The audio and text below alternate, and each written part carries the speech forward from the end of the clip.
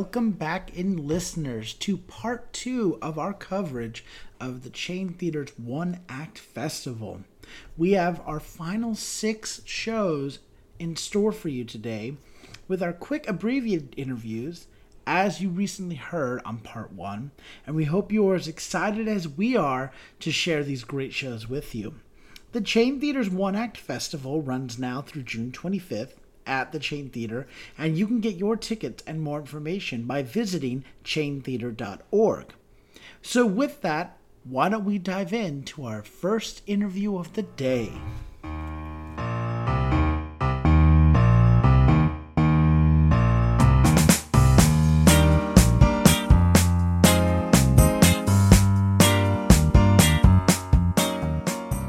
Our next show joining us is the great show Letters to a Young Cosmonaut, and we have the writer-director Isaac Byrne stopping by to say hello. So, Isaac, welcome to Whisper in the Wings from Stage Whisper. Thanks for stopping by. Oh, thank you, Andrew. It's a pleasure. I'm so happy you're here. I'm so happy your show is part of the Chain Theater's One Act Festival, Letters to a Young Cosmonaut. Could you tell us a little bit about your show? Yeah, I mean, it's basically about someone who is shut up into space in a space capsule, and they're not ready. They don't want to be there. They weren't expecting this. It basically just opens with someone being in a spacesuit being shot up into space, much against their protestations. Yeah. I kind of feel like that probably is literally how it happened in the beginning. They're like, yes, I'm on board. And then they got in there and they're like, never mind. Wait, hold on. Yeah, that's pretty much I'm loving the photos. Let's go back to the photo part. Oh, yeah. Well, how did you come up with the idea for the show? Yeah, I mean, the show is a lot about toxic positivity and panic and mental health. Partly, I just watched, there was some like SNL skit about like they were making fun of movies, and it was just called Mistakes in Space. And it's just because every little mistake you make in space is like the worst thing that you could do. You know, you drop a tool in real life, it's not a big deal. You drop it in space, and now like the whole mission is doomed and everyone dies. And so I was thinking a lot about that. I love the show Philosophy Tube on YouTube. If you don't know it, Abigail Thorne is the creator. She's also a playwright, and she had a series of videos from like way back years ago on like mental health and men and abuse and trauma and like how it manifests. And she talks about philosophy with like a lot of visual and story metaphors of being a theater artist herself. So I got very inspired by this idea, and one of hers about like a cosmonaut and like mental health and what that metaphor can mean. So I wrote the play. I mean, it's very different from her show on the topic, and she's aware of it. Like it's dedicated to her. You know, I've spoken to her a little bit via Patreon. But yeah, that's kind of where it all came from. I also just think it's funny, the idea of, if like, it sounds like me, you know, like I can't drive through Midtown without accidentally getting sucked into the Lincoln Tunnel, and I'm just like, I just, nobody, there was no sign, and now I'm like, my girlfriend's mad at me, you know. I'm like, it's Jersey, it's beautiful. I mean, it's here. It's gonna be great. You know, yeah. We'll go get a sandwich. It's all fine. Who hasn't wanted to drive through Trenton in rush hour? You know, I mean, the Jersey Turnpike is America's turnpike. That's it's so true. It's so sad. What is the message or thought you're hoping the audiences take away from your show? Yeah, I mean, I think that we, even when we're struggling with things like panic or certain depression or mental health issues, that you can still actually sort of control some things in your mind, and you can't fix it, can't maybe do it all by yourself, but there are ways to sort of look at a situation and help yourself get through something really, really rough or scary. I like that. Yeah. And who do you hope have access to your show? The world. I mean, I hope that anyone who anyone who maybe is struggling or has struggled and hasn't felt like anyone who's felt like they were struggling and they had to hide it, and they didn't have, because it's very much about connecting both like with yourself and with what's actually going on, and like understanding that, even in space you're not alone. I like that. Yeah. It's really great. Thanks. Well, I want to step away from the show for now, and I want to give our listeners a chance to get to know you a little bit better and start by asking, you're a playwright and a director. So what or who inspires you? What playwrights, composers, or shows have inspired you, or are even some of your favorites? Yeah, I mean, right now I was very inspired by a Wolf play. I don't know if you get to see it. I'm going to see Wet Brain, which is the same director, Dustin Wells, at Playwrights Horizons. But Hansel Jung, who wrote Wolf Play and worked with Dustin, I thought that play was incredible. It was amazing. I thought the direction also was fantastic. I mean, right now the last few things I've seen from, this is no surprise to anyone, but Jackie Sibley's Drury. I mean, she's just writing at this other weird level. Like, you know what I mean? Like, you can go back and read the latest Pulitzer Prize winners, and nothing against any of them, but like, man, Fairview is just, it's they're all, we're on top of the hill and she's up on the mountaintop, like, just, I don't know, teaching something. Yeah. What is your favorite theater memory? Oh, wow. I don't know. I mean, there's so many. I mean, I've been doing this since I was like, it's like we're on 30 years now in New York for like 20. I teach acting as well, and that's how I make my living. And I think there were a couple of times in grad school where I was also teaching, and then I got to see someone on stage in something that we had like created together, like kind of level up, and sort of, there's a thing that happens when an actor realizes that they can just embrace what's happening, and like, that they let it flow through them in a really beautiful, unique way. I guess it's kind of mundane and not vague, but like those are really my favorite moments. Yeah. Although actually I saw Mr. Burns at Playwrights, and like I had no idea what I was getting into. And that show, like, I remember in the third act when the Simpsons opera started, turning and looking at other people in the audience. We were all just sitting there. I think I might have been at the first preview. So we just knew Simpsons. And then like when they started singing, like I just remember looking around and people were like just looking at each other like, what is going on? And I remember Mel was like, this is it. This is all they're gonna do. No one's coming back. There's no more like dialogue. We're just gonna have a little Simpsons opera for the whole third act. That was really magical. That was pretty wonderful. I love that. I had no idea there was a show like that. I'm gonna have to look into this Oh, now. Mr. Burns. Oh, dude, if you liked Wolf Play and from what Wet Brain sounds like, you need to check out Mr. Burns and Washburn. It is wonderful. I'm done. Sold. Well, are there any other productions or projects you have coming on the pipeline that we might be able to plug for you? Yeah, so I mean, the first thing I would say is my company, Theater for the People. You should check us out. It's Theater RE and then the number four, thepeople.org. We do a lot of residencies in support of other writers. We have a show coming up in September. We're always doing things to support writers. I have a reading that will be at the Matthew Corzine studio right across the street from the Chain Theater on June 29th. And it is the craziest, most bonkers fever dream, like that I've like I write a little crazy anyway.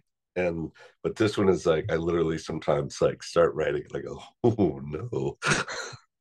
Yeah, and that's called MJ. If you follow me on Instagram, you'll see things about it.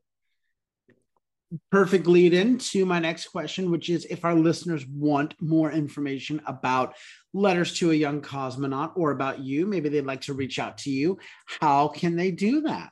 Well, I have an amazing social media manager. It's my girlfriend. She's also in the show, Haley Rice. And so if you follow me, like Isaac James Byrne acting on Instagram, or Theater for the People on Instagram, or Haley Rice, I think she's on there as Tales of Hales, you will find out all the information. You can go to isaacbyrne.com if you want to learn more about me. But yeah, the Instagram is great because I don't understand how it works, but she makes it do magic things and give information to people. And my final question is, when is Letters to a Young Cosmonaut playing? So we had a total of 4 performances, and we've already had 3. First 2 were sold out. The third one was also very, well attended on Sunday. We have one more show this Saturday at 5. And I do want to say, I know I wrote it and directed it, so maybe a little biased, but this show it's really fun, when you cut a little bit of magic. And Haley Rice, my partner who's in the show, is really good. She's very funny, she's very moving. Yeah. And Chris Cornwell did a great job on the sound design. Josh Bob designed the helmet with the cool lights. So it's a fun show. It's amazing. Yeah. Well, Isaac, thank you so much for stopping by and chatting with us about this amazing show, Letters to a Young Cosmonaut. Hopefully, we'll be able to catch the final show on June 17th, this Saturday at 5 p.m.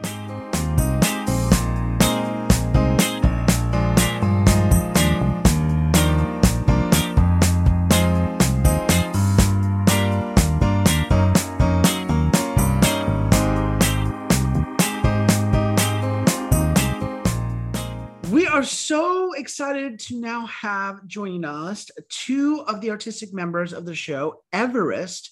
We have the composer Julio Vaquero and the book writer and lyricist Momo Akashi. Julio, Momo, welcome to Whisper in the Wings from Stage Whisper. Thank you for stopping by. Thank you so much. Yeah, we're very happy for having us. I'm excited to learn more about this show, as I'm sure our listeners are as well. So why don't I start with you, Momo? Could you tell us a bit about the show? Yeah, absolutely. A musical is set in 1950s Mount Everest. And the story is about mountaineers who tried to be the first one to reach the Everest summit, risking their lives. So a young mountaineer, Lillian, she's a protagonist and tries to keep climbing up, even though she clearly doesn't have enough energy and oxygen to reach the summit. So when she gets some rest on the way to the summit, she meets a mysterious, experienced mountaineer, and he questions why she's so obsessed with the summit. So this is a story about Lillian, who is gradually exploring what she really wants through the journey to the top of the Everest and top of the world.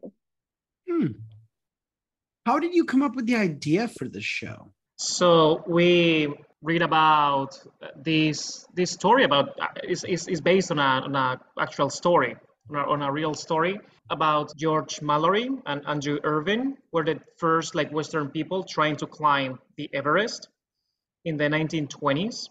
And when they were very, very close to the summit, there was a storm. They lost communication with the base, and then they disappeared.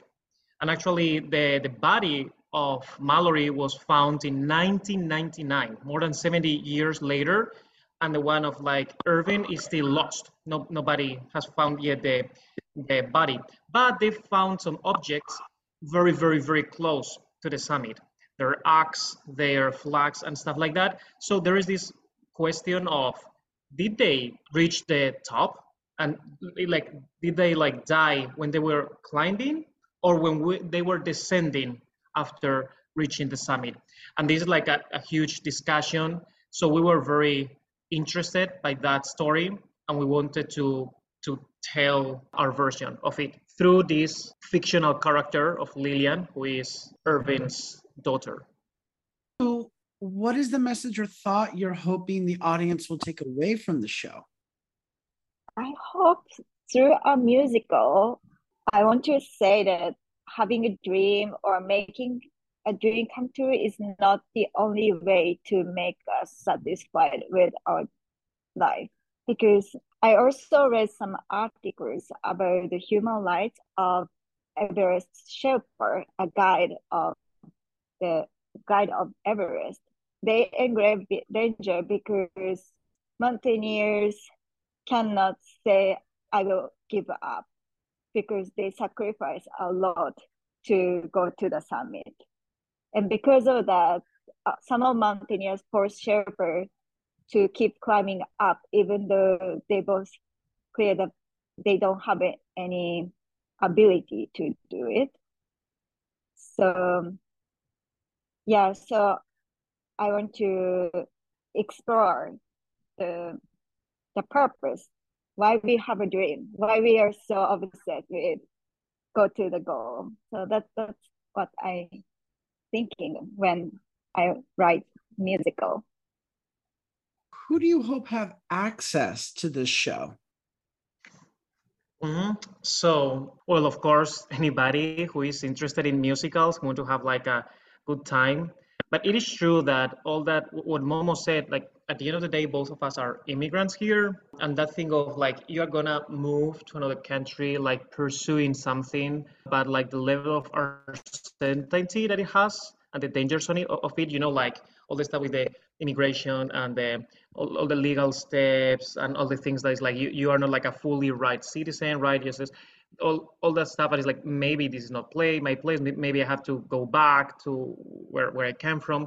So this vision, like I think it's very interested, and I think that many people in our same situation can reflect on this musical. But of course, anybody else can enjoy a good story. To let our listeners get to know the two of you a little bit better, I want to start by asking both of you what or who inspires you? What playwrights, composers, or shows have inspired you or are some of your favorites? And Julio, if I can stick with you first on this.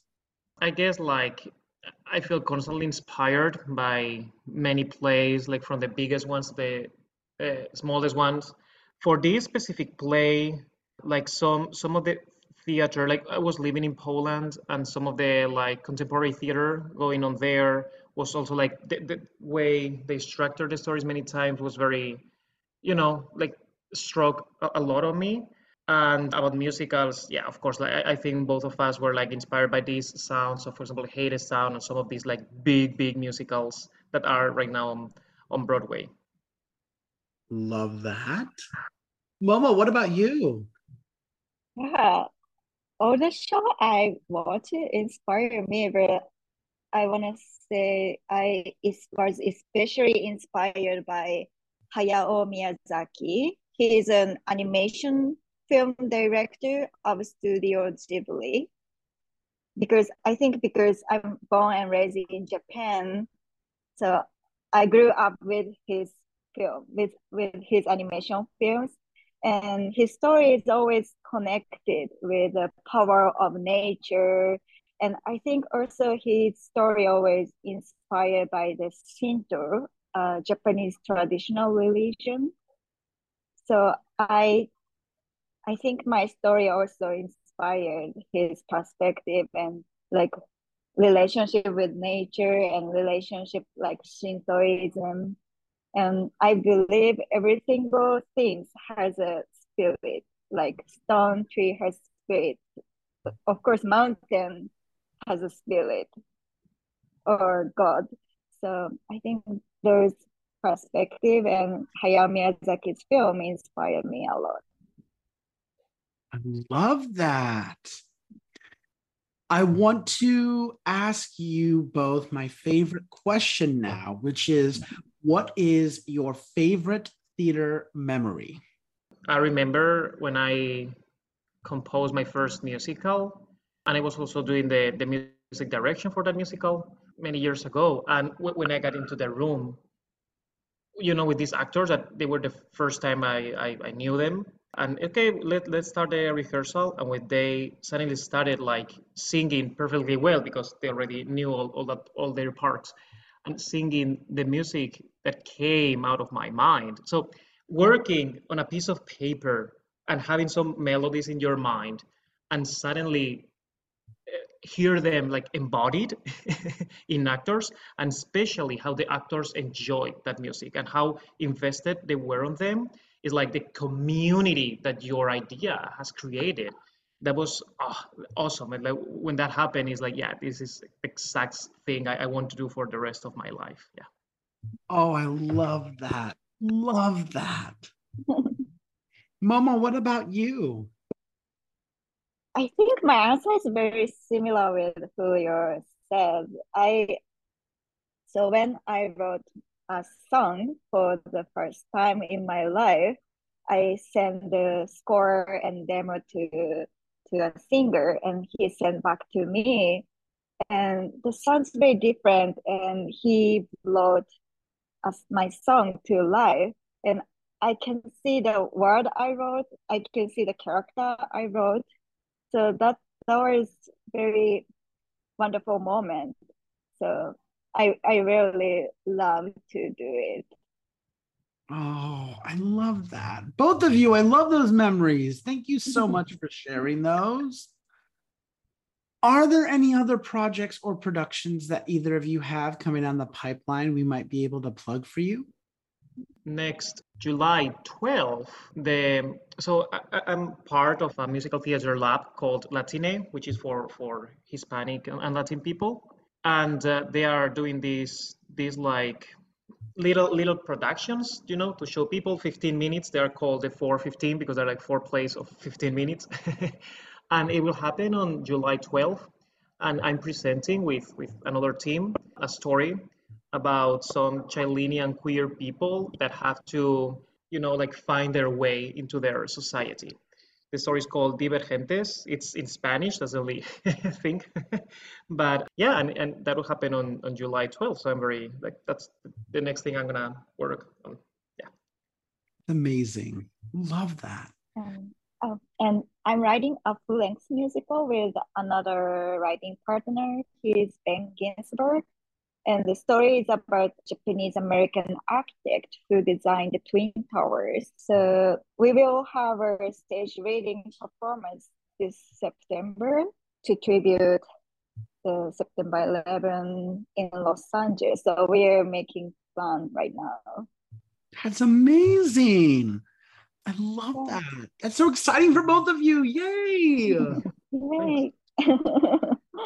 Well, if our listeners would like more information about Everest or about either of you, perhaps they'd like to reach out to you, how can they do that? In my case, well, I have the social media. I'm not a social media expert, but it is, at least my Instagram is open. You have to look for it for my also my second last name, Julio Vaquero Ramos, and also through my webpage. You can listen my work, including Everest, and you can contact me at any moment. Yeah, I have my Instagram account too. It's a little difficult. AKOMOMO0330. And also I have my website, momoakashi.com. Perfect. Finally, when is Everest playing at the Chain One Act Festival? Yeah, that's the most important question. Go ahead, Julio. Yeah, the premiere was already last Thursday, June 8th, but people have the chance to see it again on like this Thursday, June 15th, and next Sunday, June 25. Also, if you're not in New York, June 25 is also like streaming. So yeah, that's a very nice thing, since like people from our families and stuff can also like see it from their countries at wacky hours, to be honest, but but at least it's something. Yeah. And what times are those shows at? For the 15th, the Wednesday 15th, it's 6:30 p.m. And for the 25th, it's 5 p.m. Perfect. Well, Momo and Julio, thank you so much for stopping by and sharing this incredible story, Everest, as well as your incredible upcoming projects. I can tell that we are so fortunate to get on the ground level of two incredible artists that hopefully we will continue to hear more about and get to speak to again. But in the meantime, we look forward to hopefully getting to see Everest at the Chain One Act Festival, either Thursday, June 15th at 6:30 p.m. or Sunday, June 25th at 5 p.m. So hopefully we'll see you there. But thank you both so much. Thank you. Thank you so much.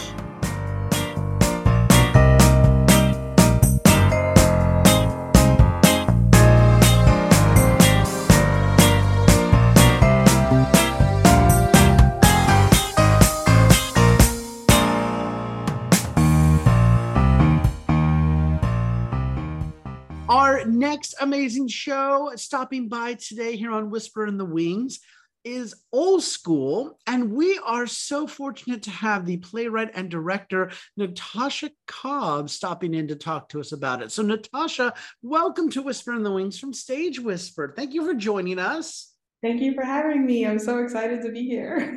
I'm excited to have you and to learn more about this show playing at the Chain One Act Festival. Could you start by telling us a little bit about what Old School is about?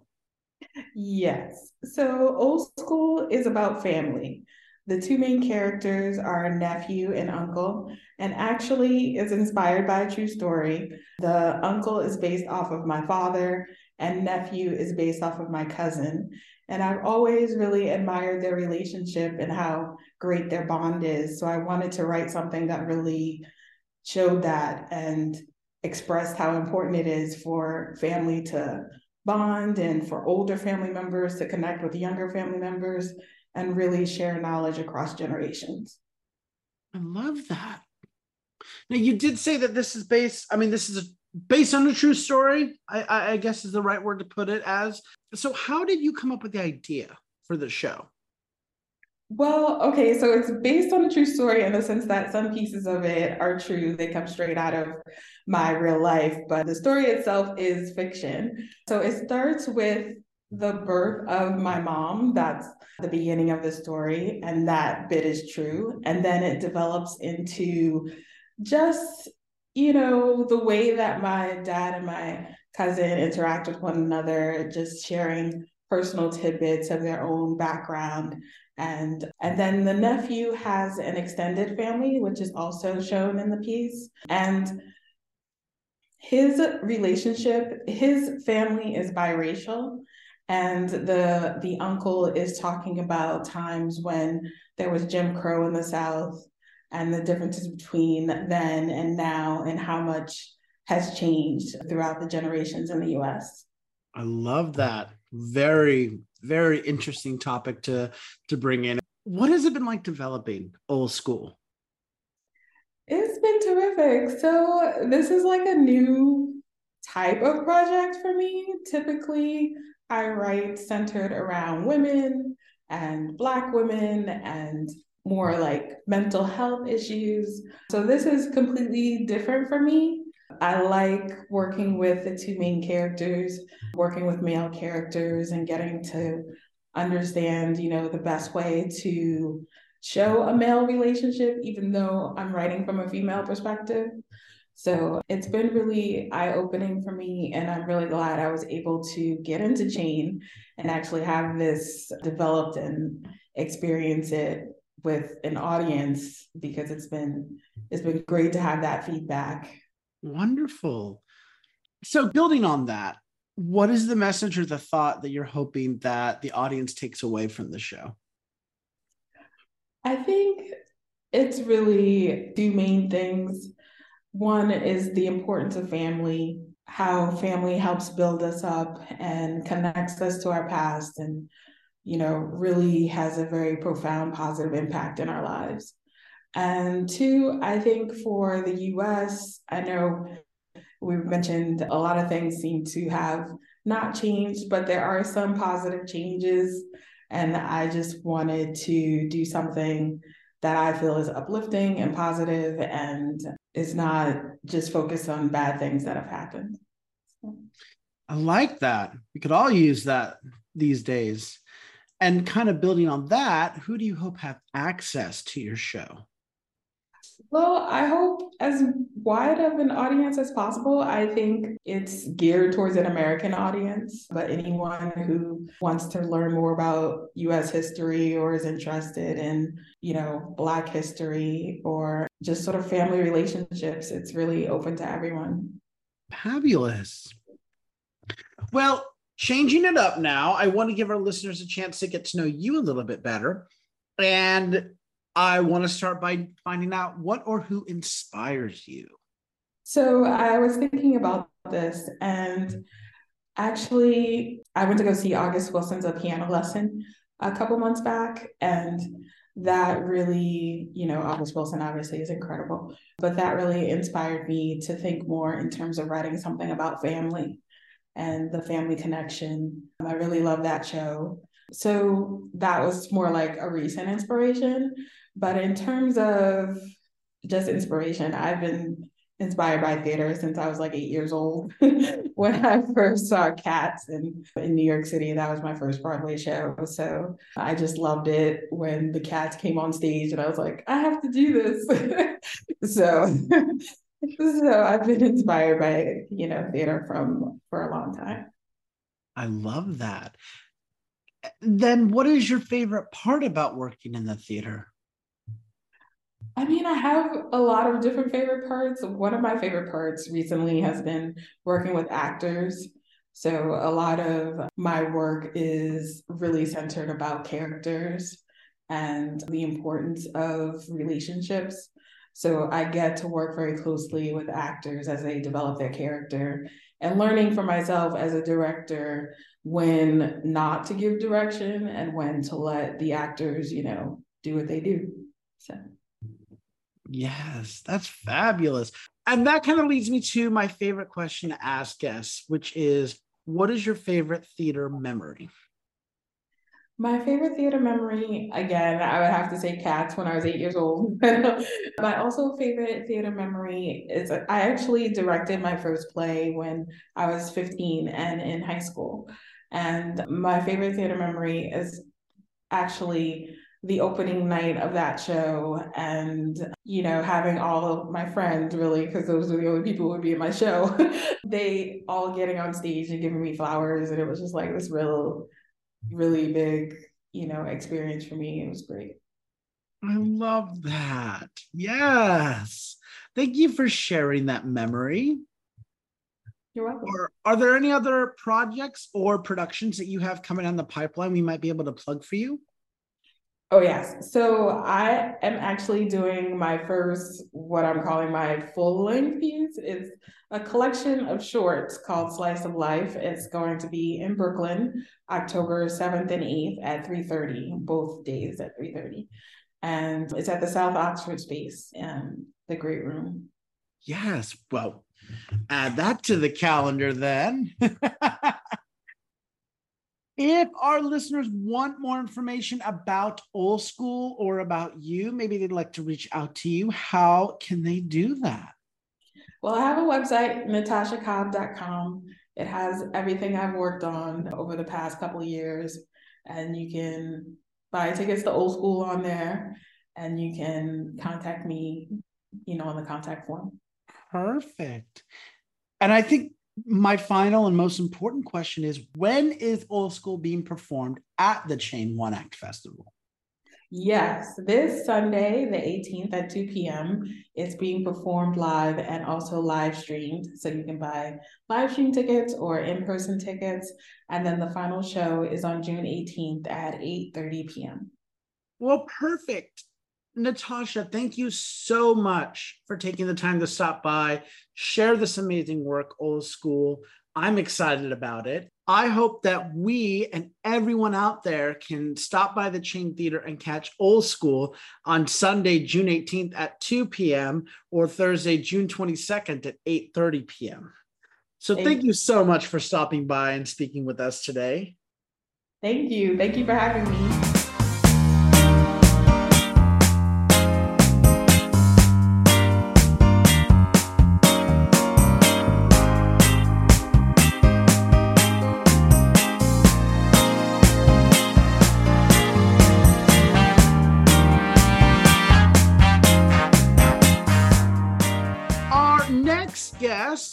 are a wonderful group of designers and director and performers involved with the show Hunger. We have the director and playwright Annie Razko, the costumer Elena Kircher, and the actress Jillian Vitko. Ladies, welcome to Whisper in the Wings from Stage Whisper. Thank you so much for stopping by. Thank you for having us.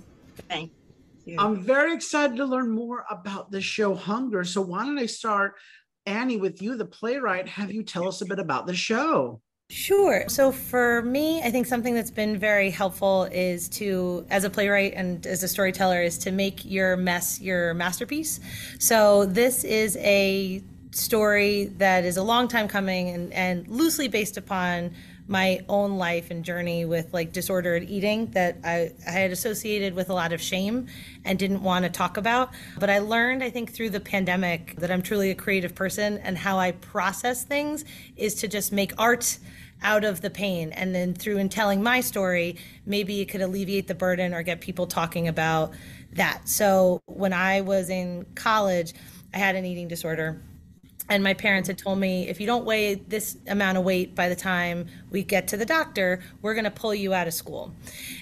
And I kind of lied. I drank a gallon of water. I put washers in my pocket, and I made weight. So I was fine, but I wasn't. And so I went through this whole journey of like self-discovery and actually realized like theater saved me, and performing and refinding this community of artists is where I feel at most home. And so, that was in 2005 to 2007. It's now 2023, and I'm now writing a play about it. And the play is what would have happened if I didn't make weight and I was put in a eating disorder, clinic or facility, and what would that look like?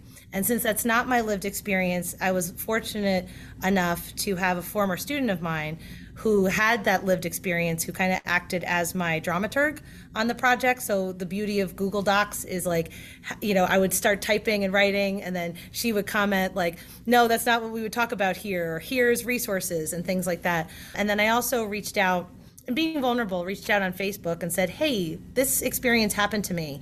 If you had something similar or your own story, would you want to fill out this Google form and just write your story? Do you have a suggestion for the name of a character? And what I would do is take other women's stories and I shaped them, and they turned into monologues for some of my characters. So I was really inspired by Eve Ensler and like Vagina Monologues and Good Body, and then also like Nora Ephron's Love, Loss, and What I Wore. So kind of like it's a play that has like a narrative arc, but also has moments for pausing and monologues and characters giving testimony. And I love the fact that it's not just my story, but it's more like universal, because we've always been told of like, oh, that's a little tight, or sometimes we base our self-worth by a number on a scale. And I just want with this piece to show that like every body is deserving of love. I love that. Elena, I want to bring you in now, and I want to ask, what has it been like developing this show? Well, I was actually called in later in the process. It was a short window, and Annie and I have worked together on a number of productions over the years, and she asked if I would be willing to consult. It wasn't really going to be a matter of providing costumes, but just kind of giving a feel for it. So I read her script, I read the costume, the character descriptions, I looked at pictures of our actresses, and I just started doing a search of what I thought they might look like, having kind of had this love-hate relationship, mostly hate with my scale my entire life. I kind of understood a lot of the feeling, and just started doing a search and developed kind of a costume for each character of who each person was and what they might wear in this situation. For instance, we see one person coming in after doing a yoga workout. So what might she be wearing based on her mindset and the activity she was just engaged in? And so I put all of that together and sent it to Annie. And then it was sent to the actresses, and there was a little give and take. Jillian reached out to me asking about some pieces that she had picked. So there's been some communication, but I didn't actually meet everyone till a tech rehearsal. So it was a different process, but fun. Fantastic. And speaking of Jillian, our lovely actress, Jillian, I'd love to ask you now, being the actress playing the roles of Tammy and Clara, if I'm reading right, what is the message or the thought you're hoping that the audience is going to take away from the show? I hope the audience, the great thing about the show is that there's so many characters. Like Annie said, there's a lot of different perspectives. It's not just one person's story. So I think anyone can see themselves in any number of the characters, any number of their feelings. And the thing is, this is unfortunately a universal feeling that you feel like you're not enough, or seeing social media, everyone looks better than you, is doing better than you. So I hope that people can take away, I am enough. I am worthy of love. I am beautiful no matter what. And I can make it, and that's kind of the overall theme of the play. And I think it's wonderful and beautiful. And I hope that everyone sees a part of themselves and leaves a little bit more confident. I love that. And I'm now wanting to ask a question to all three of you, building on that idea, which is, who do you hope have access to the show? And Annie, I'm going to go back to you first on this one. Sure. I think anybody. I would love to have like a packed house, because I think also too, I think the actors feed off of the energy of the crowd, and for them to be seen. So I would love people of all ages. This is a story that is all women, just because that was my lived experience, and I think but I know men also feel this way as well. But there is choice language in the show, so I would say like, late teens to 125 age wise of all people to come see it. Elena, how about you? Who do you hope have access? Again, I think everyone, one of the things after reading the script and seeing the tech rehearsal, one of the things I said to Annie was, I think so many people will see themselves in this, even if their thing is not an eating disorder, because so many people are plagued by lack of self-esteem and not feeling like they belong and feeling like they're not enough. It's so many people. I feel like it's a universal struggle. So even if you don't necessarily see yourself in the eating disorder, you might see yourself in the general feeling of, I don't fit anywhere. I don't belong anywhere. I don't like who I am. And I think, and especially this really triggers as a mom. I've raised two, adult children now, and seeing them, what they went through in adolescence, even in adolescence and through their teen years with the bullying and never feeling like they fit in and not really coming into their own till they were in their 20s. And still, my son still struggles. So I think this is something that has a universal theme, the theme of not feeling like you're enough. And I also think too, one of the lines that that Jillian, as Clara says, is like, we're going to talk about the inner critic, right? And so the way we talk to ourselves, we would not talk to our worst enemy, but that inner voice can be really ugly. And how do you quiet that? And how do you get rid of the imposter syndrome? Right? It's like, I'm not worthy to be in this room with all, you know what I mean? And it's like, how do we get rid of that and just be, kinder to ourselves? I think during the pandemic, self-care was like a really big push for that, and taking that time. But it's also like the way we talk to ourselves. I love that. Jillian, bringing us home on this question, who do you hope have access to the show? I mean, like everyone said, everyone, of course, but it's interesting because I, play the therapist and art teacher, two therapists they're millennials, right? So they've been through some stuff, and the girls are younger, and it's like, even though my characters maybe have moved through some of that stuff, it's still work. Like, you still always have to work. So it's interesting. Like, I just had a niece, my niece just turned 14, and I can't imagine like growing up and seeing all these photoshopped pictures every waking moment. I mean, yes, like we had magazines, but now it's like, they're always on their phones seeing these photos. So for that generation, I especially hope that they're like, no, I'm enough. Like, I don't need to Photoshop my pictures. I don't need to like put a filter on my life. I am enough as I am. So that's been a really interesting kind of dynamic in the show. Love that. Well, I want to switch things up now and let our listeners get to know the three of you a bit more. And I want to just kick it off with my favorite question, which is, what is your favorite theater memory? I think I will always come back to this is senior year of high school. I was Cinderella in Into the Woods in our high school production where we did the entire thing because there is a junior version of Into the Woods that's just act one. And that's it. And then it's just happy ever after. Goodbye. Wouldn't that be nice? No. And I remember playing Cinderella and it was a really challenging role and I loved it. And Sondheim is hard. And like you never know when you're gonna come in. And it's like, is it now? And I think doing that has always been one of my favorite memories, and that's always been like my favorite show. My voice teacher at the time, Linda Benanti, her daughter played Cinderella on Broadway, so I felt a connection there. And then it came to Broadway again, and it's one of those shows that will always have like a special hold on my heart. And I think part of it is the part that Cinderella sings at the end, like you are no one is alone. Truly, no one is alone. Sometimes people leave you halfway through the wood. Like that song gets to like ugly, cathartic cry every single time. And I just think that show, and like the fact that I got to do it in high school, and that was like my senior year of high school, where there's a lot of change, and like I was leaving, and it's like, okay, now what? And it's very in the real world scary, and it just teaches a lot of life lessons. So that's always been my go-to. Love that. Love that. Who would like to go next?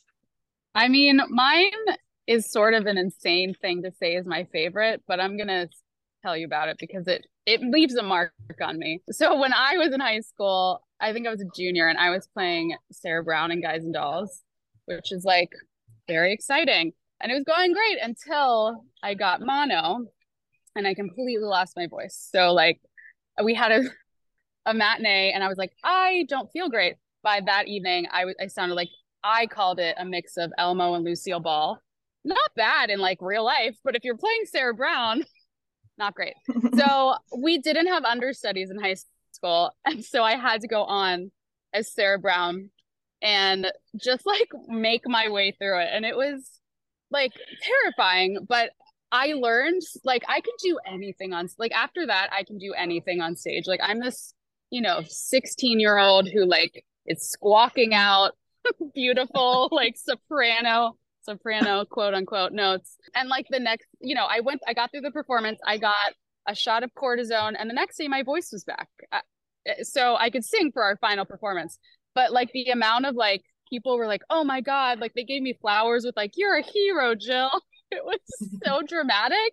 But like after that, I was like, wow, the show must go on, and what a great life lesson. And I feel like I will never forget that feeling of both being it being horrible, but also like I'm really proud of myself still for pushing through. Love that. Elena, what is your favorite? Okay, well, like Jillian's, mine was horrifying. I was a sophomore in high school. I had a lead role in a musical that had a very brief run on Broadway because my director always liked to pick these obscure things. It was called Plain and Fancy. It had a brief run in the 50s. I played Hilda Miller, who was an Amish girl who was rebelling against her Amish way of life.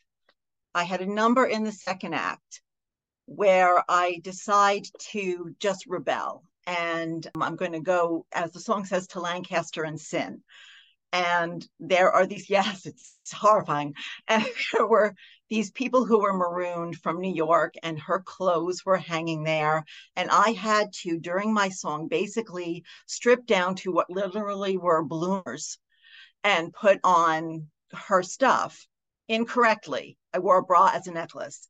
And while I'm doing that, I started singing the third verse of my song where the second verse should be and got lost. And so I looked at the music director. He looked at me. He saw what was happening. He struck up the band. I kind of made it a real dance number, ran off in tears, but I had a quick entrance. So I stood in the back while they redressed me, and I had to crawl in under all these dancers and do the next scene.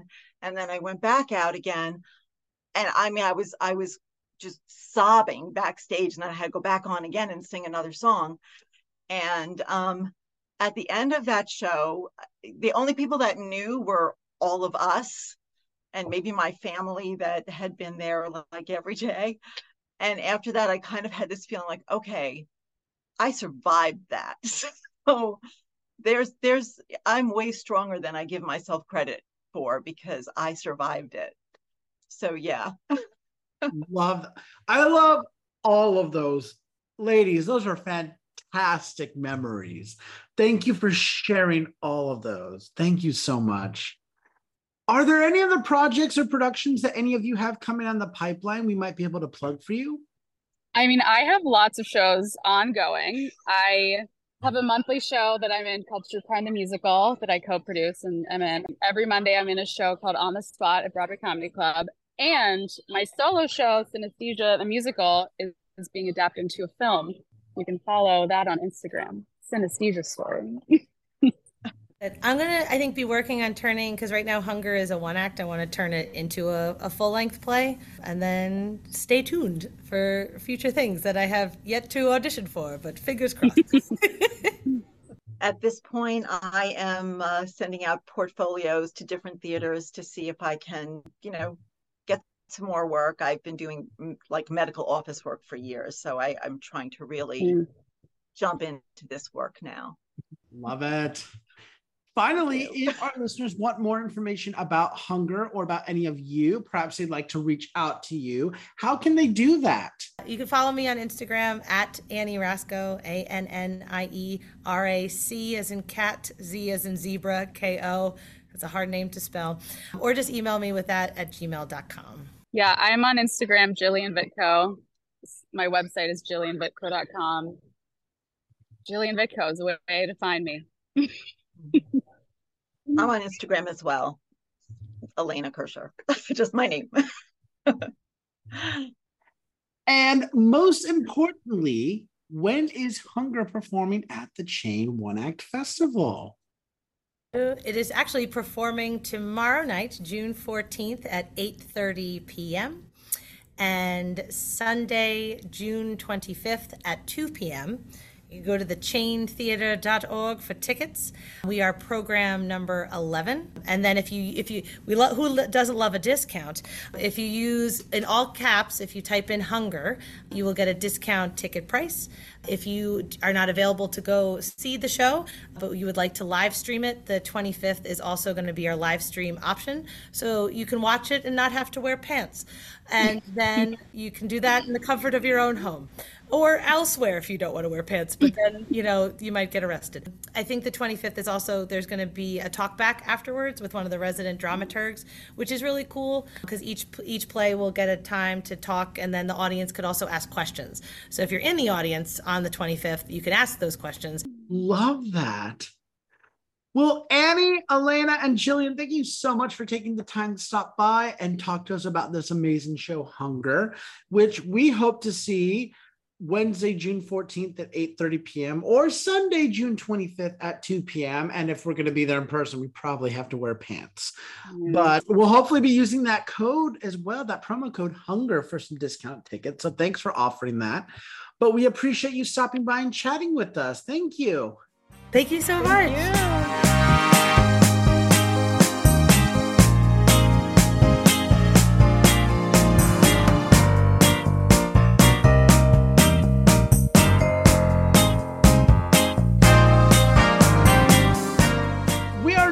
Joined by two of the amazing artists involved with the show, The Carpet.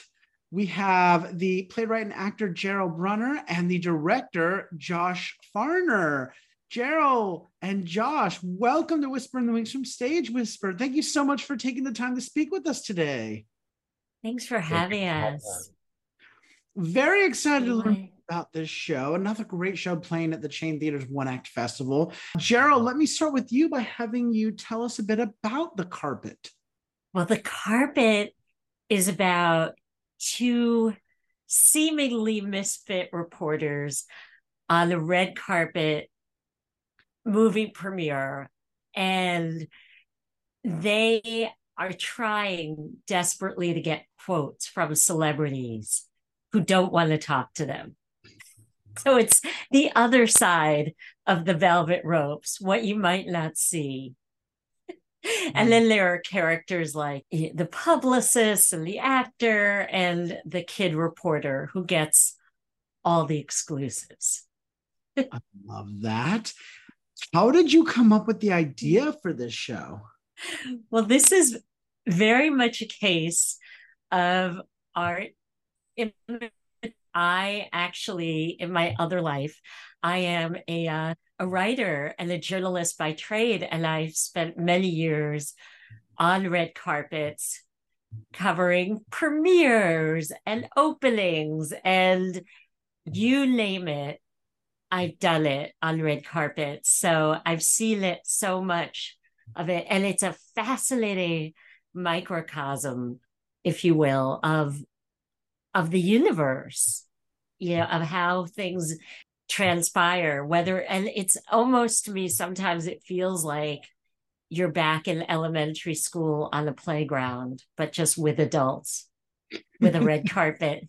I love that. Josh, let me bring you in now. You are the director of this show. Is there a message or thought you are hoping that audiences take away from this? Well, I do think all in all, I do just want it to be an entertaining experience for our audience. There's a lot of jokes in it, and I want people to get a good laugh out of it. But, I do think it's interesting to see that side of the red carpet, and see, like, it was definitely something I had never really thought about before this play and stuff. And just to think about, how, what that might be like, and how in the entertainment industry, it's not everyone is treated fairly. What's funny is that what we just opened last weekend, and one friend said, I found it sad and poignant. And it was funny, but to her, it was sad and poignant. And then to another friend, he said it was uproarious. It was so funny. And I love the two sides of the coin, that the people see it as funny, but also has heart. I love that. Josh, kind of building off of that, I'm wondering, who do you hope have access to the carpet? I guess maybe anyone who's ever felt a little bit down or discouraged about their career, because, especially, doing anything in the entertainment business, acting, being on the production team, anything, it can be a bit, bit of a dog world. So I hope someone who is feeling down about their career could maybe see this and get a sense of hope from it, as our character finally does at the end. We get to see her have a little glimmer of hope. And I've, certainly had my days where I've been very discouraged about, why am I even living in the city? Why am I, trying to do the thing? And I do think our show can be really encouraging to anyone else who has felt that way before. I love that. Well, stepping away from the show and letting our listeners now get to know the two of you a little bit better, I want to know what inspires the two of you. What shows, playwrights, or composers have inspired you, or are some of your favorites? And Gerald, why don't we start with you on that? Well, just coming off the Tony Awards, I mean, I am this incredible season, and I feel so blessed that I get to cover the Tony Awards. I've covered the Tonys for the past decade, more than a decade, and the Drama Desk and other events connected, and I cover theater all year long. So I'm definitely inspired by the theater. How I loved Kimberly Akimbo this year, and Some Like It Hot, and A Doll's House, and oh gosh, I could go on and on about some of the shows that I've just adored. And then I saw Primary Trust recently at Roundabout, which is so gorgeous. So I think stories that show the humanity of people, the layers of people, the complexity of people. I love great stories that draw me in. I love beautiful performances. God, I know that's a lot, but I could go on and on. I love, of course, I love Sondheim, and just I think, my God, those turns of phrases. How can one human write? So many. I think about Finishing the Hat and Move On and Attend the Tale of Sweeney Todd, and I mean, gosh, the Sondheim canon. I think, my goodness, I could go on and on. So I think about this a lot, like that song "Inevitable Turn" in Kimberly Akimbo, where you get the inner life, the inner monologue of all these different characters in a family, and how they're basically saying things are great right now, but it could take a turn at any moment.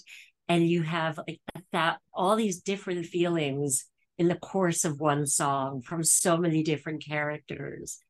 And that inspires me. I love that. Yes, shout out to Kimberly Akimbo. Yeah, David, Janine, everyone in the cast. Yeah. Joshua, who inspires you? Well, I am also a big musical guy. I literally, like, it's my favorite thing about living in New York is just being able to go down to a box office and get rush tickets to a show, and see, then all of a sudden you're seeing a Broadway show.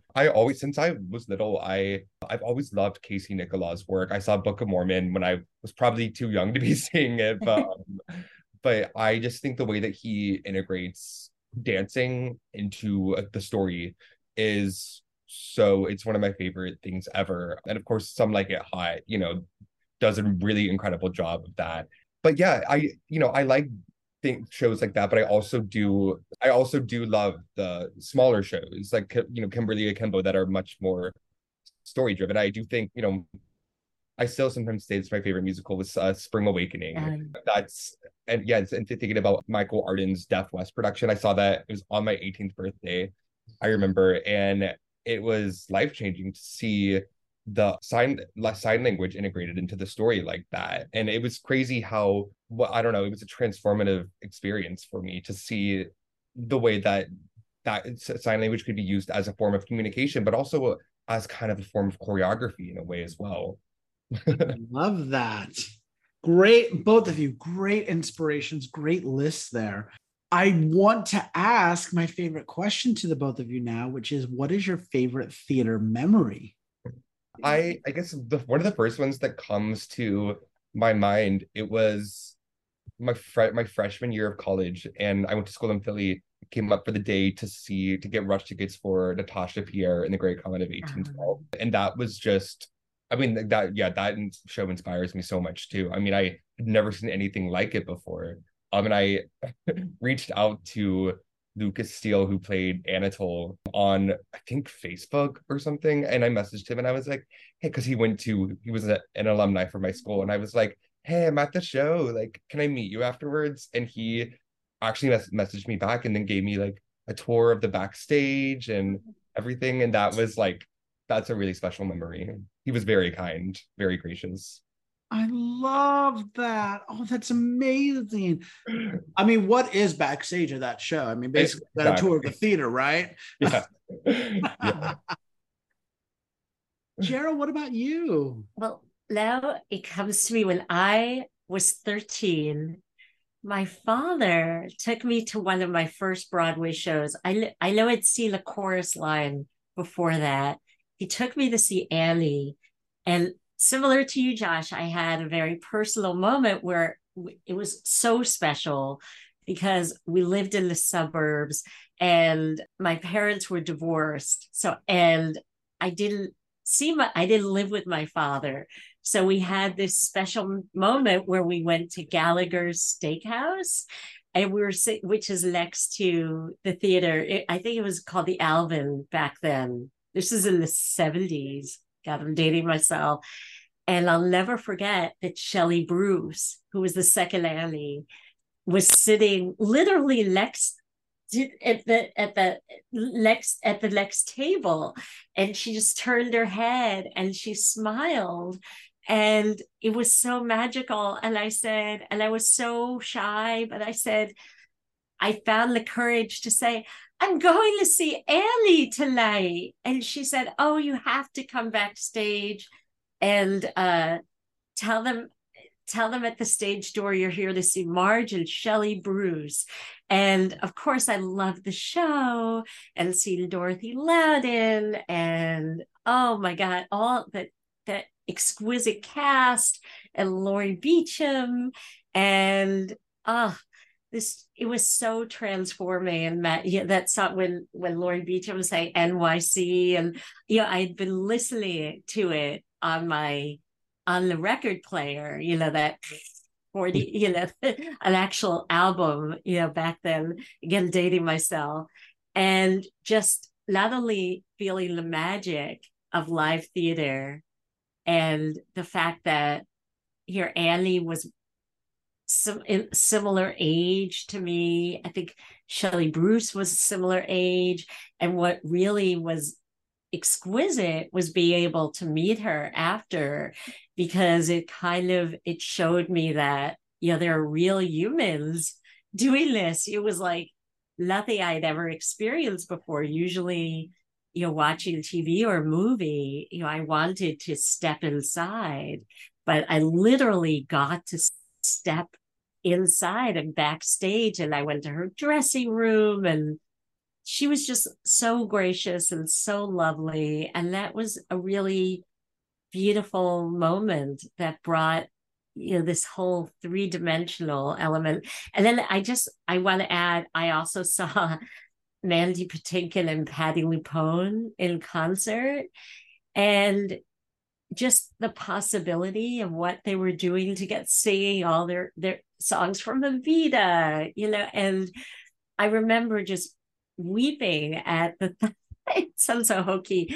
of watching them sing together. At that point, they'd known each other decades and had this kind of dolphin language together that they sang and spoke together, and it was so beautiful, the level of talent and how they interpreted the songs.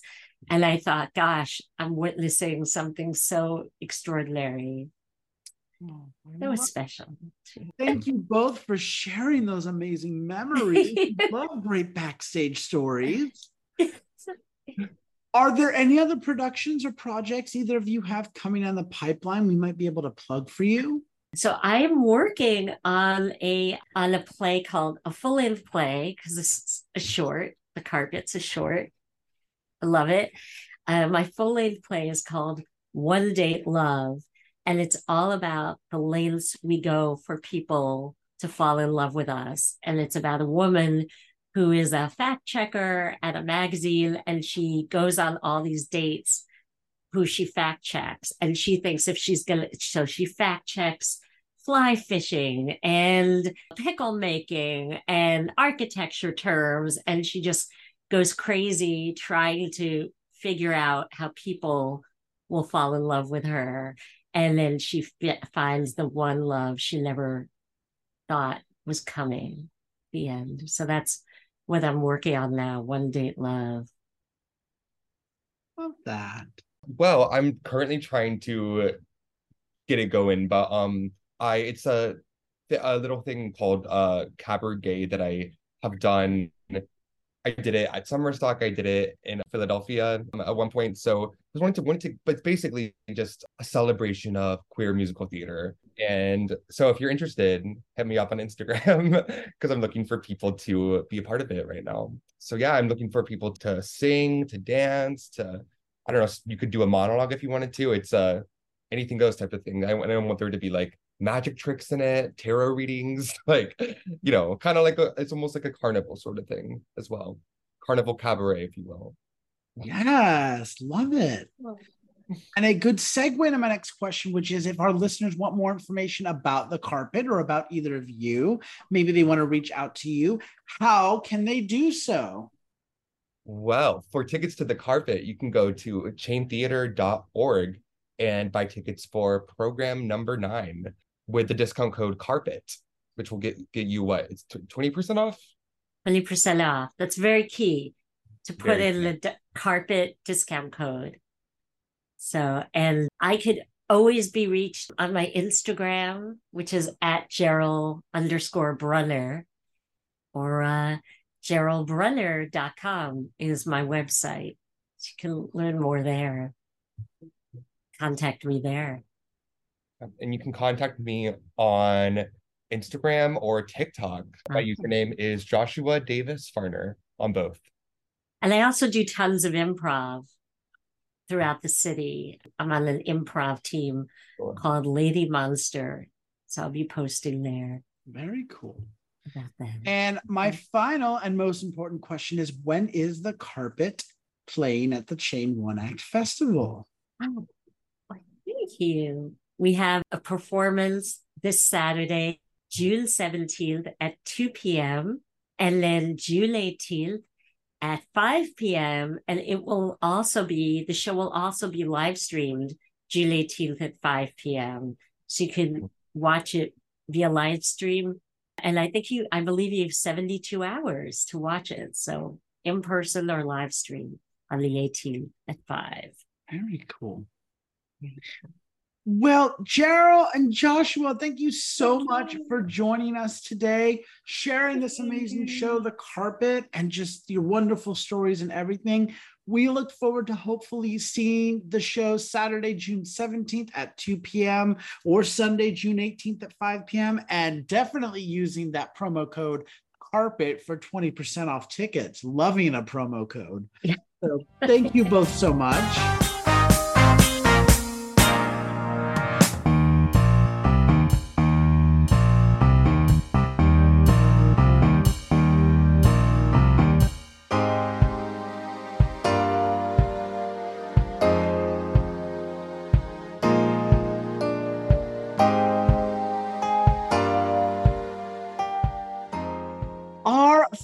Show stopping by today is a wonderful show, The Den of the Spectacled Bear, and we are being joined by the director Caitlin Marr and the playwright and performer Lana Mayer. So we are so excited to have them joining us today. Lana, Caitlin, welcome to Whisper in the Wings from Stage Whisper. Thanks for stopping by. Thanks for wrapping up our big day, big episode. Appreciate you making the time today. Wonderful to be here. Yeah, thanks for having us. I am excited to learn more about the Den of the Spectacled Bear. So Lana, I wanted to start with you as the playwright. Could you tell us a little bit more about this show? Sure. So The Den of the Spectacled Bear, it's a short 10-minute play centering on a spectacled bear who is introducing the audience to her den and a lot of the different items and belongings that she's very proud of, things she wants to share. And along the way, she accidentally reveals some truths about herself and her space that are maybe not so savory. We sort of get to experience all of her anxiety and when sort of having somebody over to your home goes wrong. So how did you come up with the idea for this show? I was watching a lot of David Attenborough documentaries, and I've always really enjoyed the way that those documentaries like Blue Planet and Our World or whatever they're called apply a lot of emotional narrative to animals. David will say, like the clam is feeling very down on himself today. And it's like, how would you know? But I got really interested in reading sort of animal facts and thinking about the way that there are conditions that animals live in or facts about the way that they live that have a lot to do with the way that humans are. And spectacled bears being endangered and isolated and living very high up in the mountains and being mostly herbivorous, mostly herbivores, but not quite always. And between that and being stuck in the house for however many years during COVID, I started having a lot of connections to that idea. So that's sort of where the piece started. And it has just been like a lot of fun to work on it and have an opportunity to share it at this festival. Wonderful. Caitlin, I want to bring you in now and ask, what is the message or the thought that you're hoping audiences take away, especially since you're the director of the show? Yeah, I think one of the things that Lana and I talked about is we just want the audience to have a good time. But also, I think there's ecstasy and despair of having people in your home and in your space. There's negative part of welcoming people in and also a lovely part. So I think just exploring that idea has been really fun. And also, yeah, we just want them to have a good time for 10 minutes. And we welcome them to enjoy our piece. I love that. Who do you hope have access to this show? Honestly, everyone's invited to the Den of the Spectacled Bear. Whether they like it or not. Exactly. This is kind of an absurdist adjacent piece. So I think anyone who enjoys that type of theater will find this really exciting. Lovely. Lon, is there anything you wanted to add to that regarding who you want to have access? No, I mean, I think it's like a piece that hopefully will appeal to everybody. I think everyone has the experience of feeling isolated or misunderstood or a little bit crazy. And this is a piece that sort of acknowledges that reality for a lot of people and then also gives an opportunity to kind of lighten it up a little. Yeah, and it's 10 minutes. So even if you're somebody who can't sit for a long time, you're in the right place.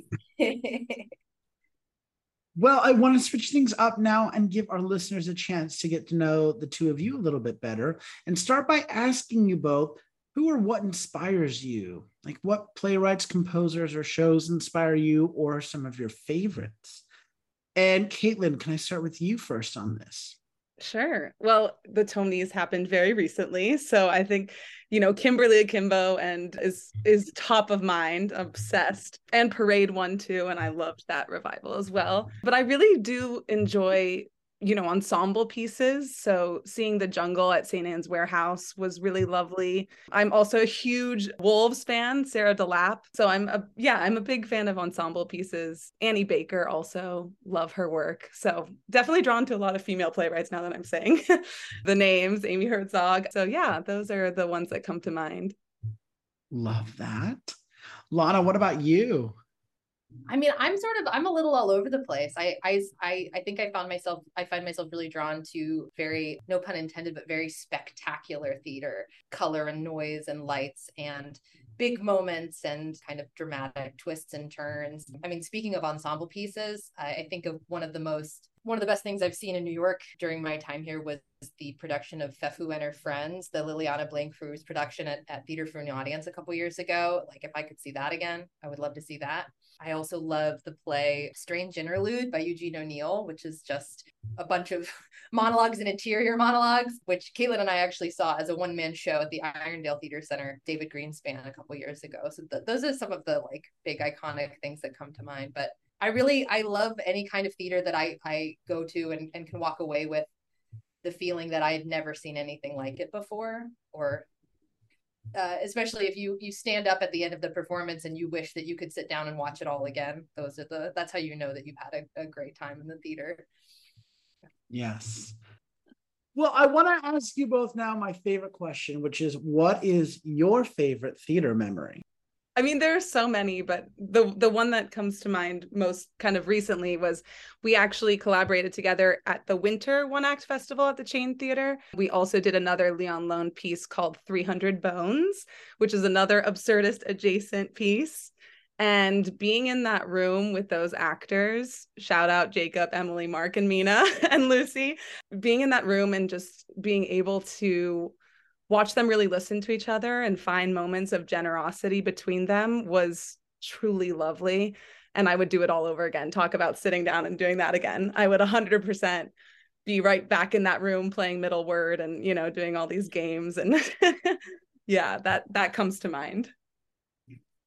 Love that. That is amazing. Lana, what about you? I mean, now that we're talking about 300 Bones, I'm thinking of I would think we really did have a really wonderful time working on that piece in particular. I think one of the things I love about writing for the stage as opposed to like in a novel or short story or a poetic form is that at the end of the day, like your piece is not complete until a bunch of different people are involved, and the opportunity to any opportunity to go into a rehearsal room with a bunch of really talented people and curious people, strange people, funny people, people from like sort of different perspectives and backgrounds. It's such a cliche phrase, but it's so true. It's like that's where the magic happens, is like kind of at the intersection of all of those experiences and viewpoints and ideas. And 300 Bones was the kind of work that we like, that there was a lot of room for that kind of improvisation and trying something completely random and off the wall. And I think, Caitlin, this is going to mean nothing to the listeners, but I remember that moment towards the end of 300 Bones where we were trying to solve the 1864 or the 1854 line. Like there was some line that just like was bringing everything to a halt and we couldn't figure out how to stage it. And it was kind of a group effort. Everybody brought a little piece of that moment into the moment that it became. And then it was one of my favorite parts of the performance. So yeah, that's what I would say. I love that. 2 amazing memories. Thank you both for sharing those. Are there any other productions or projects that either of you have coming up that we might be able to plug for you? We definitely have things in the works, nothing right on the horizon, but our collaboration is definitely not over. So there will be things coming up soon. So watch out for those in the future. Yeah. We always have something cooking. I am going to plug, I do run a monthly new play and screenplay reading series called The Dovecote. And for any writers who are working on works in progress and are looking for an opportunity to have that work read aloud in a kind of informal environment, they can email dovecoteseries@gmail.com. That's DOVECOTE series SERIES @gmail.com. I'm like, do I know how to spell these words? Maybe. Yeah. So we're always looking for new writers and actors to add to the mix. Very cool. And building on that, if our listeners want more information about the Den of the Spectacled Bear or about either of you, perhaps they'd like to reach out to you, how can they do that? So we're program 15 at the Chain Theater Festival. So you can find us at 5 p.m. on this Saturday. This is our last performance on the 17th. And they can also reach out to me at Caitlin Marr, 2 R's, 22 on Instagram. That's probably the best way to get in contact with us. And how do you spell Caitlin? Oh, yeah. CAITLYN MARR 22. Perfect. Lana, Caitlin, thank you so much for taking the time to speak with me and share this wonderful show and your wonderful insight. It's been wonderful. All the wonderful. I feel bad. I feel like I need a thesaurus right next to me right now. But I hope we get to catch the Den of the Spectacled Bear, your final show this Saturday, June 17th at 5 p.m., or any of your upcoming work. So thank you very much for joining us today. Thank you so much. Appreciate it. Thank you so much, Andrew.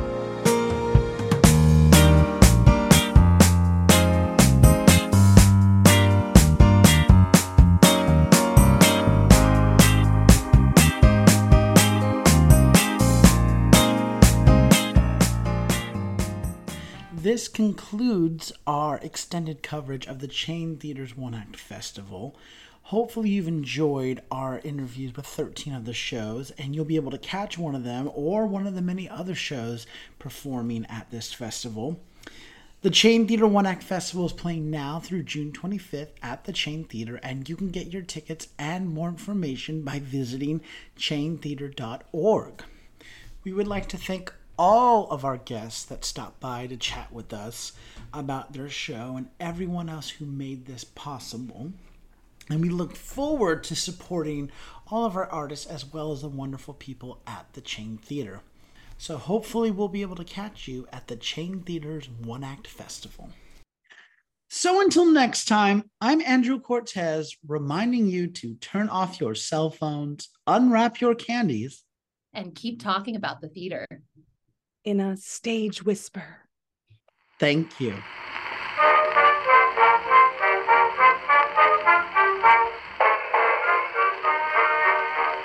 Two friends from old New York town met in a foreign land.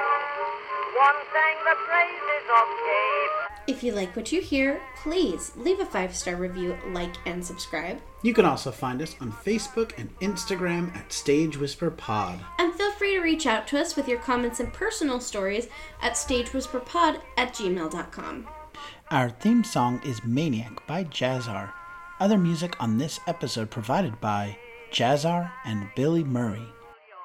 You can also become a patron of our show by logging on to patreon.com/stagewhisperpod. There you will find all the information about our backstage pass as well as our tip jar. Thank you so much for your generosity. We could not do this show without you.